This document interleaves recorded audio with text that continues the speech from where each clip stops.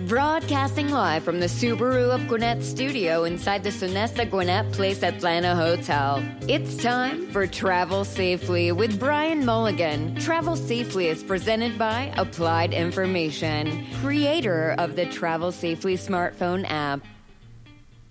Welcome, everybody, to Travel Safely, the business talk show bringing you the latest in innovation from transportation, technology, and entrepreneurship. I'm your host, Brian Mulligan, coming to you from the Subaru Business Radio X studio in Gwinnett, Georgia. This show is sponsored by Applied Information, a technology company here in Gwinnett, focused on using technology to save lives, improve traffic, and to drive commerce. Safety is a major question in the transportation industry. 40,000 people in the United States die on the roads each year, and millions more are injured. Something has to be done, and we at Travel Safely are trying to address these problems in a new way. Our guest today is Eric Tannenblatt, who is the Global Chair, Public Policy and Regulation with Dentons Law Firm. Welcome, Eric. Thank you. Thanks for having me. Oh, welcome. So the topic of the day we're going to try and chat about is trying to improve the safety and effectiveness of the transportation using connected, autonomous, and electric vehicles. Those are all the buzzwords that we're talking about. So, Eric, thanks for joining me on the show. Happy to be here. So firstly, we're all humans. It's a public interest side. Tell us a little bit about the Eric Tannenblatt story and how did you end up in Dentons in your current role? Well, I have spent my entire career in and around government. I've worked for 3 presidents. I worked for President George H.W. Bush in the late 80s. I worked for a United States Senator from Georgia, Paul Coverdale, in the 90s. I worked for President George W. Bush.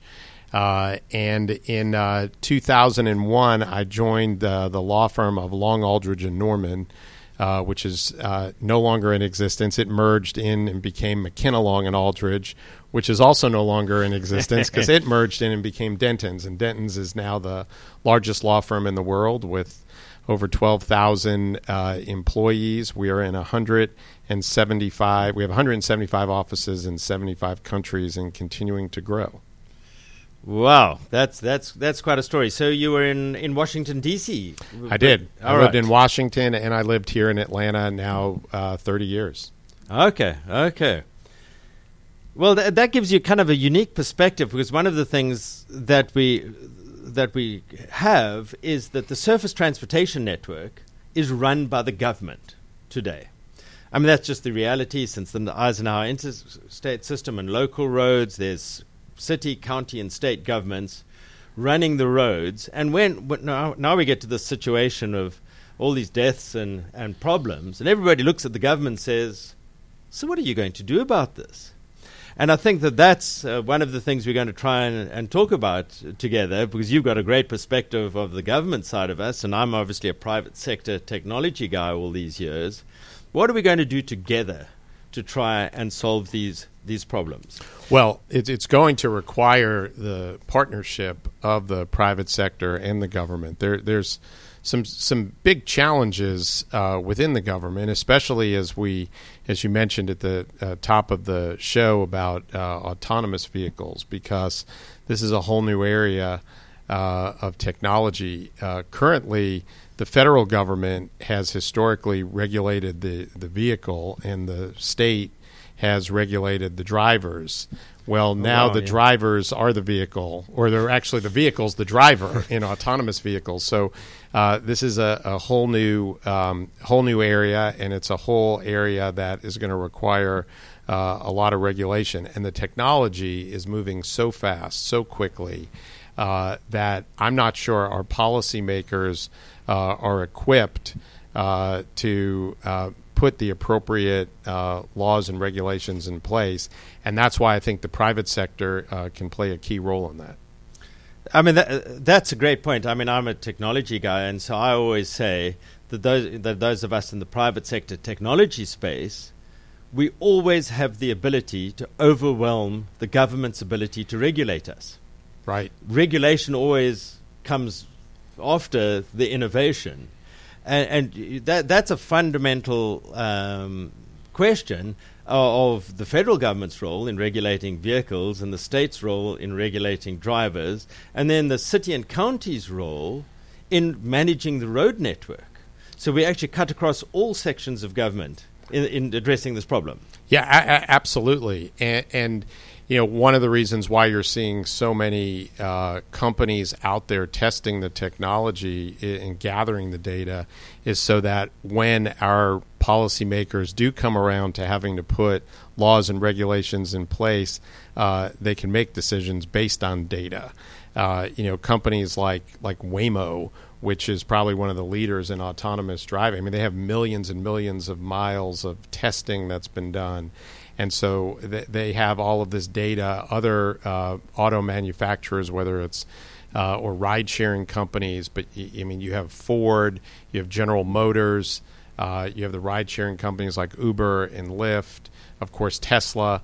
They're all gathering a whole lot of data as it relates to autonomous technology, and that data is going to be critically important. As our lawmakers, whether it's at the federal, state, or local level, start putting appropriate regulations in place. The other thing, too, is with autonomous vehicles, electrification sort of leads to autonomy. They go together.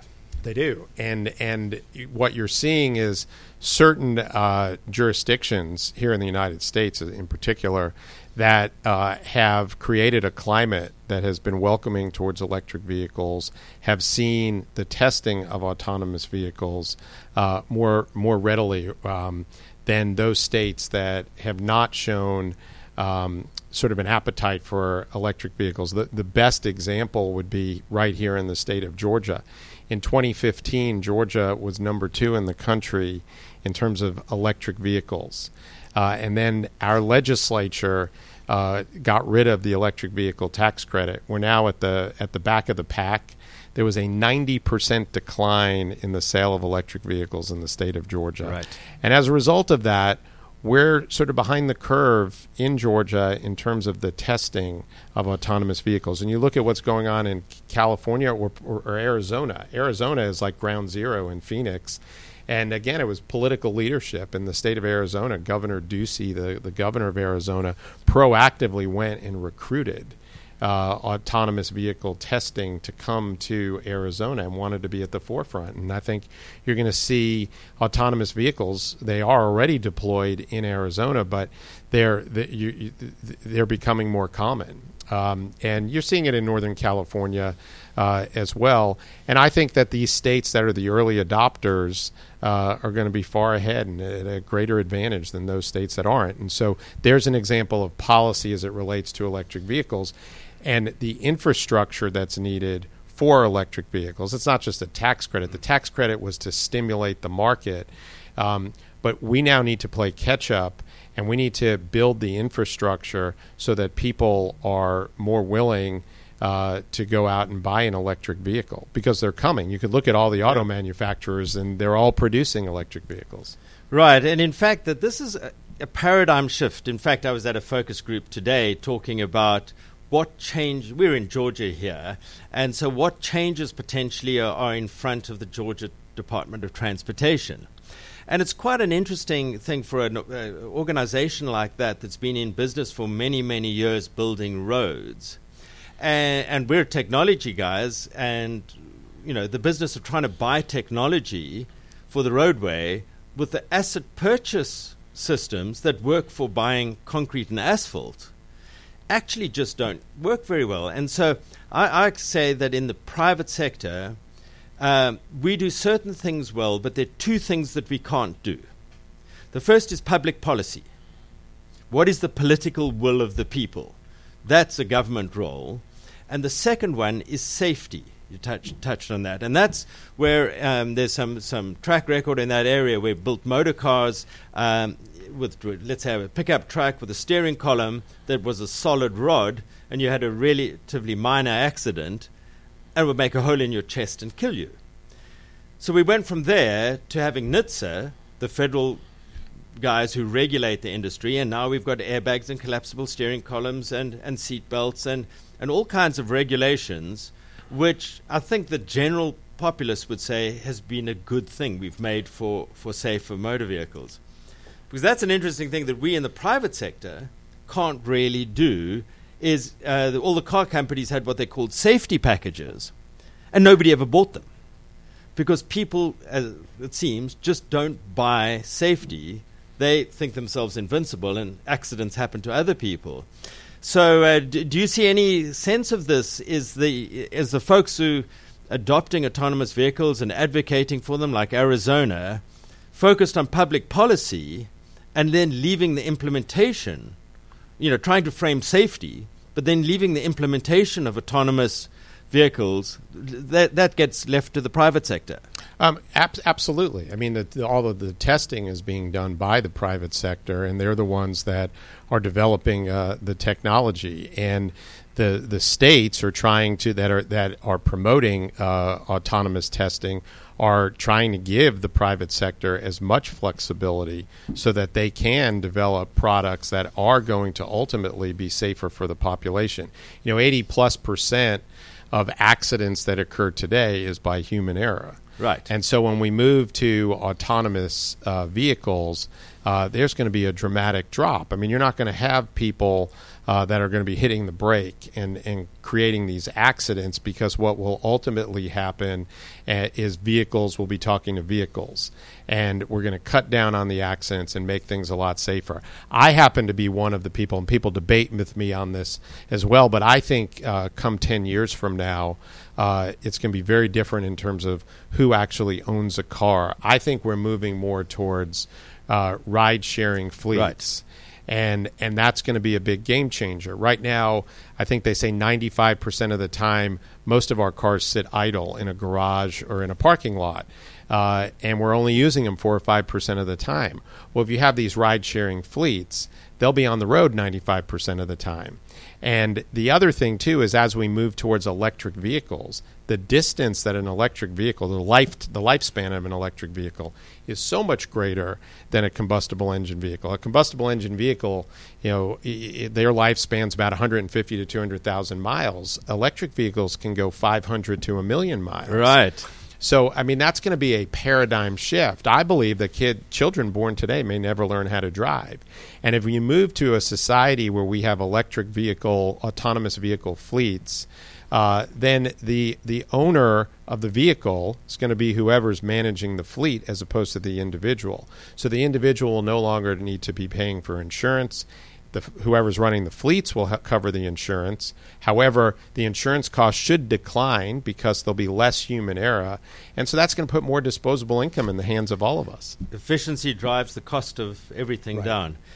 So for our friends who might be listening in the public sector who worrying, about making laws and regulations, what do you see the biggest regulatory hurdles right now? What do you see? Well, I touched on with regards to electrification and electric vehicles. I think there needs to be policy to incentivize the deployment of more infrastructure. One of the challenges with electric vehicles, and one of the hesitations a lot of people have, is they can't go the distance they need to go. Now, battery technology, in addition to declining the technology in cost, the technology is getting better that you can go longer distances. However, you still can't go some of the distances that you would need if, say, you wanted to go from Atlanta to Savannah, Georgia. You're going to need to, at some point, stop and charge your vehicle along the way. And so for long distances, I think we're going to need to demonstrate that we have the infrastructure to support electric vehicles. So that's one particular area. And then if you look at, we're just talking about individuals and vehicles, but from a logistics standpoint, I think one of the areas where we may actually see them deployed sooner than cars in the main is trucks. Right. And that's one area where state departments of transportation can be preparing for. There's something called platooning, right, where trucks follow one another, and maybe you have a driver in the first truck and the others are just following. There are things that can be done in terms of dedicated lanes for freight. And so I think that there's a number of areas where our policymakers can be looking at ways in which they can advance the deployment of these vehicles, and also smart technology like what your company is doing, working the project with the city of Atlanta and other projects that you're doing to create smart technology with synchronization of traffic lights and making it a lot easier for cars to make their way down the different roadways. Fantastic. So after the break, Eric, we're going to talk a little bit about what can technology in the private sector do to help. We've got some thoughts I want to talk to you about, and also some shared Tesla stories, because I know we both drive Teslas. So on that note, it's 30 Seconds with Sarah.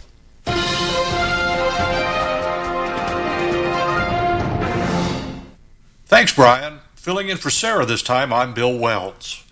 Rush hours really are the worst, and Atlanta rush hours can be some of the worst in the nation, if not the entire world. The ATL routinely ranks in the top 10 for really bad traffic. But which Atlanta rush hour is the worst, morning or evening?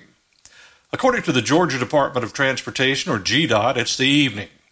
Seems like more of us are in more of a hurry to get home than get to work. Here's the numbers. You'll average 33 miles an hour on the most congested metro freeways going home, and a blistering 37 miles an hour getting to work. There is light at the end of at least one of these tunnels. GDOT plans to open up some additional express lanes on the north side of town in the not-too-distant future, so you may pay your way to a faster commute. Filling in for Sarah, she's back next time. I'm Bill Wells. So, thanks, Eric, for joining me today. In case you're just joining us, this is Travel Safely with Brian Mulligan. How to save lives, improve traffic, drive commerce, and help the environment, with our guest Eric Tannenblatt from Dentons. So, Eric, before we get on to talking about Tesla and our shared experience with electric and autonomous vehicles, let's touch on two private sector things which people often ask me about when we come to autonomous vehicles. How's that going to reshape the insurance environment? Well, I think it's going to drop insurance costs. There was a study about a year and a half ago by Aon, which is one of the larger insurers, that said that there'll be a drop roughly 30+% in insurance premiums as a result of autonomous vehicles because of the safety issue. And we talked about that earlier, but if you're dealing with computers talking to computers, cars talking to cars, you're going to have less accidents. And there was the accident recently with Uber, which we've now learned after they studied that it was human error. Human error, yeah. That gets a lot of news, but there are far more accidents that are occurring with combustible engine vehicles every single day than that one that occurred. Well, interestingly, a person gets killed as a pedestrian every 3.6 hours. Right. So those are the numbers. Yes, that one made the news, but the 4 other people who died that day, or 6 other people who died that day, didn't make the news. But that's because the technology is new, and people have sort of this fear of the unknown.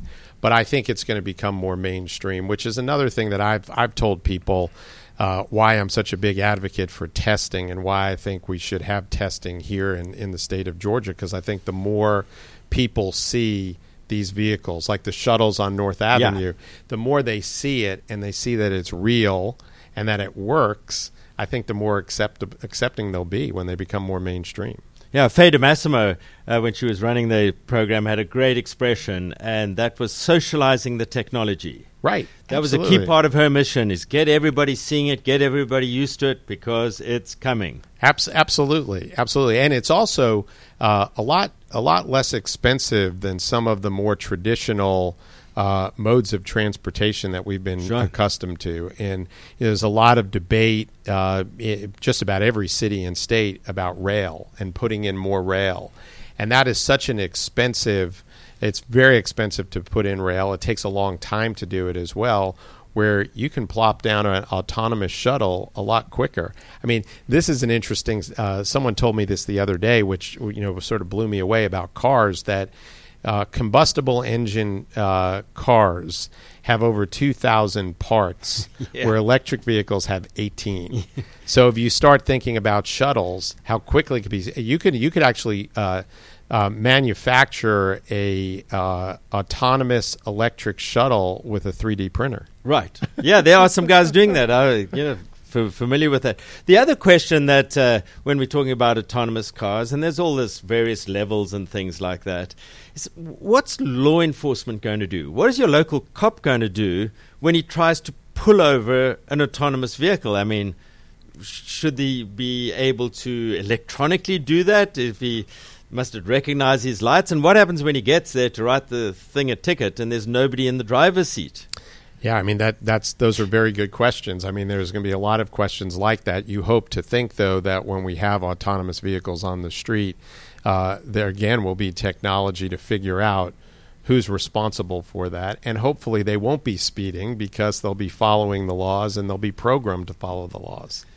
Yeah, I mean, that's maybe that's another business opportunity for me. I hadn't actually thought about that. I but think maybe it's a great I should one. be in the law enforcement of autonomous vehicles. Maybe that's an entrepreneurial opportunity. Teslas. Yes. Great vehicle. Best car I've ever had. Likewise. We both drive them. Yes. I wasn't a Tesla fan when I bought my car. I bought it because I wanted to experience electric, connected, and autonomous, and was this for real? And so what is your experience as an electric, connected, and autonomous vehicle driver? Well, as I said, it's the best car I've ever had. It's amazing. I've had it for 2.5 years. I haven't been to a gas station. That's a big plus. Quiet. Actually, I'm going to interrupt you there because I've got this little story about people who say about the gas station thing, And I say, so one of the things that people who drive gasoline cars do, they go to this vaguely sketchy, dangerous place that you always feel unsafe in the middle of the night. You put this smelly, explosive fluid in your vehicle right next to your children. And somehow you think that that's a good idea and that electrification's not coming at you. That's right. And I think that there's another business opportunity, too, especially along the interstate. I think someone needs to prepare for all of these charging stations. And, the charging technology has become so advanced that you could do it quicker. Probably still not as quick as how the time it takes to fill a car with gas. So whether it's Waffle House or Starbucks or someone, there needs to be places for people to go while their cars are charging. Right, it's a whole new business opportunity. But I think back to the Tesla. In addition to not having to go to a gas station and how quiet it is and how environmentally sound it is.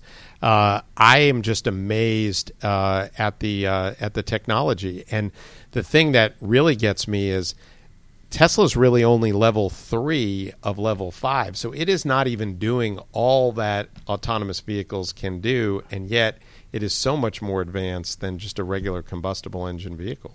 And when you're driving down the interstate and driving to Florida, my story is that my wife was in the passenger seat next to me with her eyes closed. And I said, "But dear, you never drive with me with your eyes closed." And with her eyes closed, she said, "I'm happy to keep my eyes closed because there's somebody else looking over your shoulder."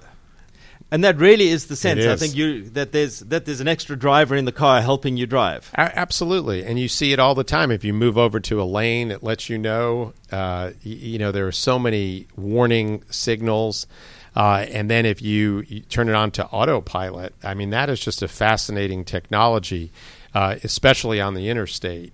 You just have to make sure you don't fall asleep because it really does take over the car.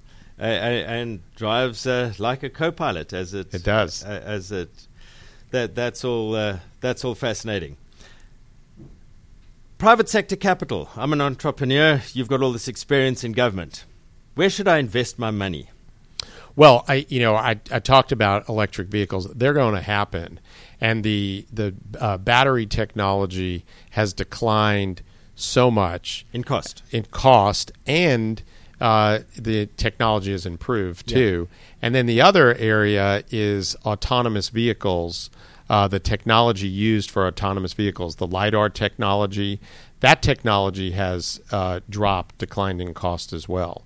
So I would look at the if you're talking about investments, personal or from a company standpoint, I'd look at the technologies that are being used for both electric vehicles and for autonomous vehicles, because I think that we're gonna move in that direction, and that's really the future. Yeah, I think I can echo that back, that there's no doubt it's coming. It might be 1 year, it might be 2 years, it might be 5 years.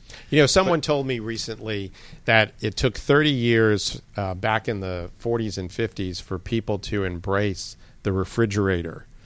And I also saw a study that was done in 1990 by a large consulting firm about the adoption of cellular phones. And back then in 1990, we had those bricks, Yes. those brick phones. And they predicted by the end of the decade, this would be 1999, 2000, there would be 900,000 people with these phones. It ends up it was 100 million. And so, if you look 30 years for the refrigerator, a decade to get to 100 million in the 90s with the cell phone, disruption when it happens fast. And I think that's what's going to happen with electric vehicles. It certainly seems to be coming. So you're the global chair of your practice, and so you've got this perspective from around the world. What lessons can we learn here in Georgia, maybe from some of the things you've seen around the world? So, and what can we do as far as regulation and policy and government affairs, which is your area? What can we do? Well, there are certain areas around the world where they're moving quicker than we are here in the United States. And there's a lot going on in the United States.